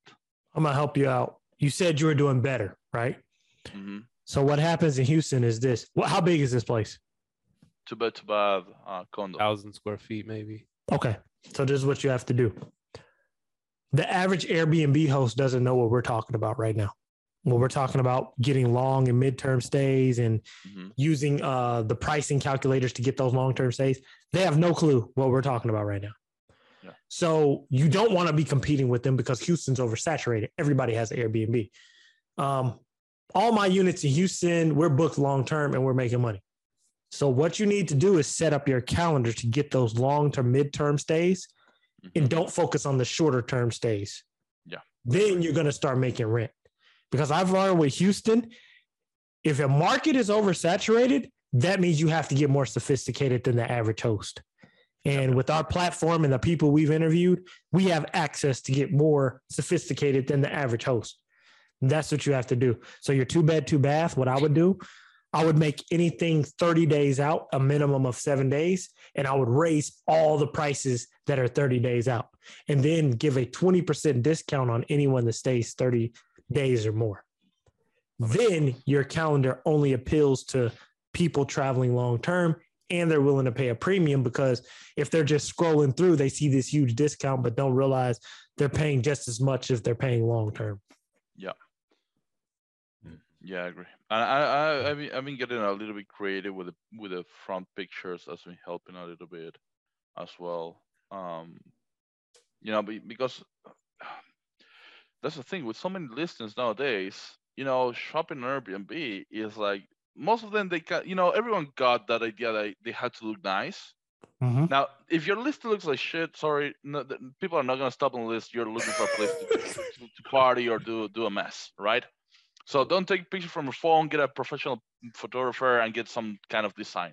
Now you got some design, but everyone nowadays is getting that kind of basic good looking design. Wafer stuff from looks good. Or this property in Houston, man, this is originally uniquely designed. It looks pretty cool. One of the bedrooms looks like it's baseball design. The other one is basketball design. It's really unique, right? I'm trying to showcase that unique design, to make people scrolling down to stop and say, hey, this looks different. And I think that's another thing, that from everything we're talking about, at the end of the day, you need to put yourself in the shoes of someone that is looking for stays on Airbnb. If you are listing your place and you're not getting as many bookings, do something. Open a new tab on your browser as incognito, and look for apartments in your area, and see where in which page are you coming up, and see if you're catching the attention among the rest of the list. I'm gonna take it a step further. Oh, go ahead, Mike. Right. I got three real quick. Okay, so another thing I've noticed, I mean, this kind of goes without saying, but when you start a new listing, how they give you the boost. I don't know if you guys noticed, and I think maybe Sean or some other people have talked about this before. The boost and the way that it used to be for a new listing is not the same anymore. No. You can start a brand new unit on Airbnb tomorrow and still show up on page 17. Yeah. And I actually had this happen until we changed some things up for two different listings. But where I was going with that is that, so say when you go to AirDNA and you look at the top 10, I wish they had like top 20. That'd be great. For AirDNA, you can kind of see a common thing amongst all those units, right? And 9 times out of 10, it's the number of reviews. Those they may have been around legacy for a long time, or they just may have had high occupancy where they have huge turnover, but they just have a ton of reviews. So people are always going to gravitate to those. And also with the SEO and the way that Airbnb does that, once you get that traction, it kind of like creates a snowball effect when you have that many reviews. So there's that. The other thing I want to talk about, which I'm sure maybe you guys are thinking about, but logistically and accounting wise, it may make things challenging, is with sophistication and diversification and working in saturated markets, is one, what other services could you be offering as a management company, or even as a self-host or self-managing person to your clients? Are you doing mid-stay cleans? Are you doing partnerships with people with ride shares, or are you doing pet and dog walking or sitting and things of nature? Because somebody actually asked me that on 2 different occasions. Somebody asked me about a cat sitter, and then somebody asked me about a dog sitter. And I'm like, hey, we don't have anybody directly in house, but I can refer you to these, 1, 2, 3 places that have had good reviews from past clients, so on and so forth. Or, like I said, mid-stay cleaning. So all these kind of things to start adding more revenue, right? It's the same thing that the hotels do. They put the wine bottles in your, and then you could do stuff like that too. I think Sean has a whole course on how to do upselling, but you can start to fold all those things into your units to start having more, like all those little bitty, what do you call them, trickles or droplets of revenue add up over multiple units, right? And multiple clients. So that could definitely be something too. Yeah, the easy ways to make money is over, right? Yeah, they're already there. You already got them in the unit at that point. Yeah, I'm saying real quick. Make an Airbnb and then throw some furniture in it and make mad profit right away. Those days are over. Those days are free. Yeah. And I've been telling that to Steve for a long time. He's like, "Yeah, I found this place. Let's throw some furniture and let's make some money." It's not like that anymore, man. And it's Airbnb is becoming a commodity where it's kind of everyone is offering the same service. It's like an airline. And I compare it all the time because that's the industry where I come from. I've been working for 10 years, right? All right. Unless you are very loyal to the points program from your airline, you're going to get the one that is going to take you there the fastest. And it's going to be the cheapest, right? So now with Airbnb, how do you stand out? How do you make yourself the one that people want to pick up? I will say it like our last episode with Alvin Cavalier said, you got to sell check boxes. You got to sell check boxes because they don't know wine is in your place until they get there. So therefore you can tell them it's there. Hell, they don't read. We know that they don't read. So either you're going to sell pictures. You can sell pictures all day. I can sell you a picture, but what you're doing with selling pictures is you're now in the algorithm. Who has the best pictures? But if I have the best pictures and the only Tesla charger or the only swimming pool, now I get the higher end guest. So in the state of in Little Rock, there's only like 5 people with hot tubs. The lady with the hot tub, she charging $300 a night. I'm like, shit, her mortgage is probably $600. Shit, she making all the money in the weekend. She chilling. Like, I got a hot tub. I spent $7,000 on that, but I'm getting all my money back. So you got to start offering stuff that's not in your market and then offering it, making sure it's in that checkbox. Because upselling, works, but the people don't read shit, man. They ain't reading what's in your listing. They see look at the first 3 pictures. And that's it. Like Steve said, even said, man, I clicked that pool button. If you ain't got no pool, you ain't standing out anyway. You ain't coming up for me. So you out. You know what I'm saying? Let me get into a point with this that I was telling Steve the other day. I was like, man, I need to bring this up to Mike and to Mike to see if you've seen this happening.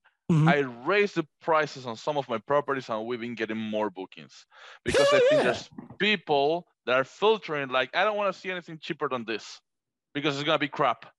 Because they know the quality. Yep. But the thing is, if you do that now, you got to deliver. You got to deliver. That's the problem. That's the problem. Exactly. You can't be charging $800 at the Ghetto Motel, man. And that's the problem. I learned that the hard way. And here's some advice for everyone out there. Sorry, spilling. If you have some properties that they're not for elderly people, that they're just for young people, market that people. It is not wrong to say in your listing that there's gonna be noise. Yeah. It's not wrong to say there's homeless people around your apartment that are harmless, but they're out there.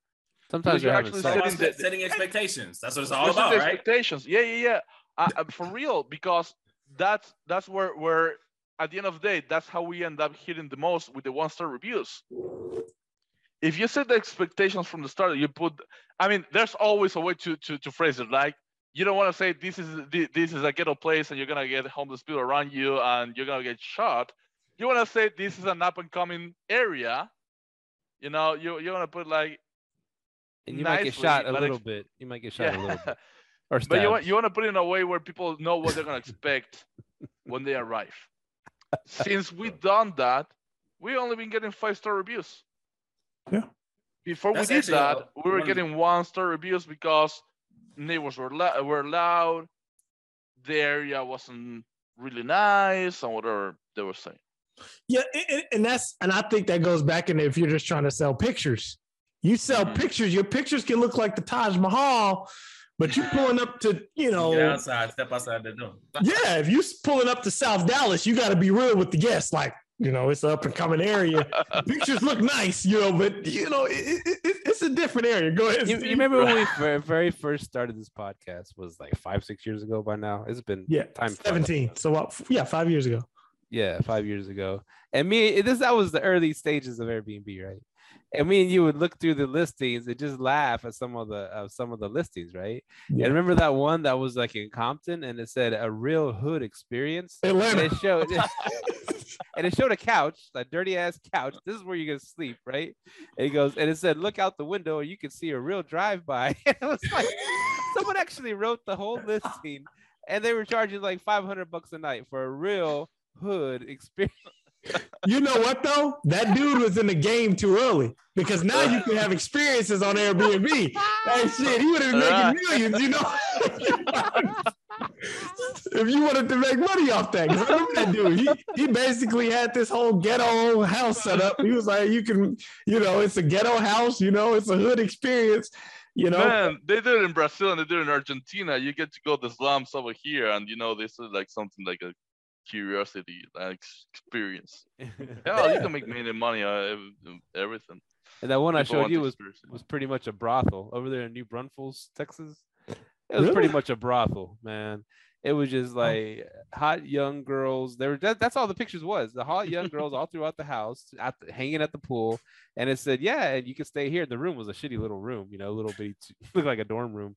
But it said, and you could interact with the girls as much as you want. I was like, this is a fucking brothel, man. This is that back in the olden days. It's just the wild, wild west of Airbnb. No, but I think what we're coming down to, you gotta cater to your guest avatar, right? Yeah, who's comfortable in this location, right? If you're not comfortable, you know, like with my Arkansas, remember and we talked about back in the day. Remember when I first started my Arkansas unit, I was like, remember we talked about it in the cast. I'm like, man, it ain't in the hood, but if you walk around the corner, you might see some shit go down. So I'm like, you know, and I was like, well, damn, I don't want to list it, but I listed it and it worked perfect because I said how I quoted it. It was, it's in an older community where the neighbors will speak to you, you know, but I did get comments saying it's a great neighborhood, but if you walk down the street, it ain't, you might not, you know, I had some people from Canada, they were honest. They were like, it's not a neighborhood I would go jog in, you know, other than that, but you know, and then I think I showed Mike a picture the other day, you know, I put the Tesla chargers in there. I put it in the mastermind group. I put Tesla chargers in there and I was like, people with Teslas pulling up to the hood, you know, they don't, you know, but I think it's starting to reshape the community, you know, and just find little things like that, like things that aren't offered and then offer them to your guests. And, you know, if you try to get every guest at your property, at the end of the day, it may backfire to you because that's the thing. You may say it's okay to narrow it down to, to group. If every person is your client, you don't have a client. Exactly. Yeah. So that's what we came up with, Steve. It's like, you know, these units in Lower Greenville, these are for young people. We can't host, you know, middle-aged or elderly people here. We just can't, because neighbors are gonna be smoking pot, and they're gonna be loud, and they're gonna be partying. It reminds me of myself going to hostels, right? I always put it this way. And you guys know I traveled to 60 countries. I used to travel a lot. I was younger, and I love to travel. I was like, I used to go to hostels and sleep in a bedroom with 20 people, right? Mm-hmm. But there's always one drunk asshole that will wake you up at 3 a.m. coming back from the bar. When I stopped being that drunk asshole, I stopped going to hostels because it was me. So then I started going to hotels. That's the thing. So there's a market for each place, and there's an avatar. There is. You have to know, and you have to know that avatar. If you don't know that avatar, it's gonna come back and bite you in the ass. You know it. And I don't know. We might have to put this part on the Patreon. But I'm gonna say, me and my wife have both noticed at one of our places in Dallas, it's better served to men than women because of the neighborhood and the check-in instructions and things of that nature. So I have to start putting things in to cater it to men, because Men don't complain, but women coming by themselves and with their friends, they're like, I ain't trying to stay here. So and it's one of them, me and I think me and another past guests, we talked about it. Me, the past guest, and Steve talked about it. But you have to know those things. Is it better served to women or to men? That's another thing. So, just understanding your neighborhood and understanding who's going to come to that neighborhood, that's and the profile picture goes into that as well. And not to discriminate, but, and that's the whole point of like, fact finding and asking questions and all that kind of stuff about, the reason why you're here and so on and so forth, is that you can self-screen those guests and you can decide. And you may not say, hey, you shouldn't stay here. Obviously, you want to word it in a different way, but you have the autonomy. You are the host. You don't have to accept every guest. Now, granted, if you decline too many in a row, then that starts to mess up your SEO and so on and so forth. But I think that's where a lot of people fall into the trap or get into trouble is they just accept everything because they need to get as much money as possible, right? Yeah. And that's not what you should be doing. And I don't even feel like you have a target avatar if you're doing that. That means you need to change something in your listing. So like, I was reading the book by Michael Malkovich. I don't know how to say his last name. He's the dude who wrote Profit First, and he has a bunch of good business books. Basically, in one of his books, he said he was talking to this black lady. She had owned a business, and she was catering her business to everyone. And she became a billionaire, a multi-millionaire, after she just learned to cater her business to black women because they are the one who resonated with the information she was given. And he said, it shocked me. He goes, you have to discriminate in business if you want to be successful. You have to. Like I think who is it? Ferrari or Lamborghini? We don't make commercials because the people who drive our cars don't watch TV. You have to discriminate. We're going to have to put this on Patreon. It's a different word, but yeah, I know what you mean. Yeah, you have to, I'm not catering to you. You know what I mean? You don't fit my guest avatar, so you have to do that in business, man. You have to. It's like we can do it for you, but you won't be satisfied. You won't be best served. Like that's the best way to put it, I think. It's really hard for a guest. Decline a booking. It's really hard because you get Airbnb and you see on the right side how much you're gonna make for this day. It's hard. It's hard to say no to hit the decline, but yeah, sometimes it's better to say no. Yeah, I hit that decline on your ass real quick if I see that you ain't about to be the one for me, man. I hit that decline like it's funny though because I'm dealing with a guest right now. I should have declined, man, but it was them 30 days. So I'm like, man, I'm booked. Man, these ghetto-fied man, these people got bikes all in the front yard. They're parking cars in the grass. I'm like, shit, man. What part of the gutter are y'all from? But yeah, go ahead. No, I was just saying, I mean, I think, when you're able to like do that filtering, I mean, it offers for a better experience. I mean, on both sides, right?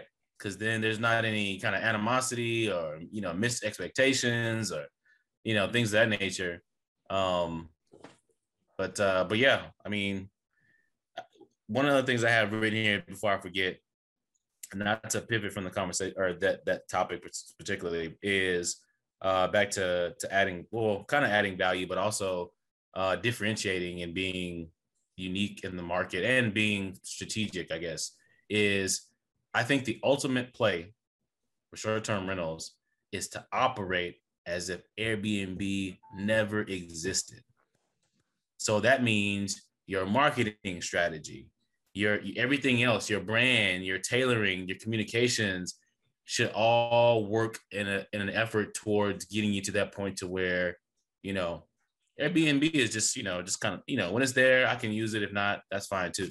So what that means is in these markets like Houston, and I think that's the trap, right? Or the golden handcuffs with Airbnb and just other OTAs as well, is that your acquisition cost is ultimately is very, very low, right? Mm-hmm. And it's automated. You don't have to do anything after you list. Now, granted, we know you have to do other things like pricing strategy and all this other stuff, but ultimately you don't have to do anything once it's listed. The people just come to you. And so where you have to be strategic in those markets that are saturated is you have to start building relationships with other companies so that you can start to build leads and really double down on the direct bookings. Because the things I think about is in any market, Houston, Dallas, I need to be making connections and relationship with realtors because they're working with people that are coming into the city, right? And need somewhere to stay. Builders, they're building brand new homes, and as they're being built, those people need to stay somewhere. Movers, same scenario. They know when these individuals are coming into town. Hey, they know so many months in advance, so on and so forth. And you can set up a referral system, or you can set up, something of that nature to be able to do that. I said realtors already.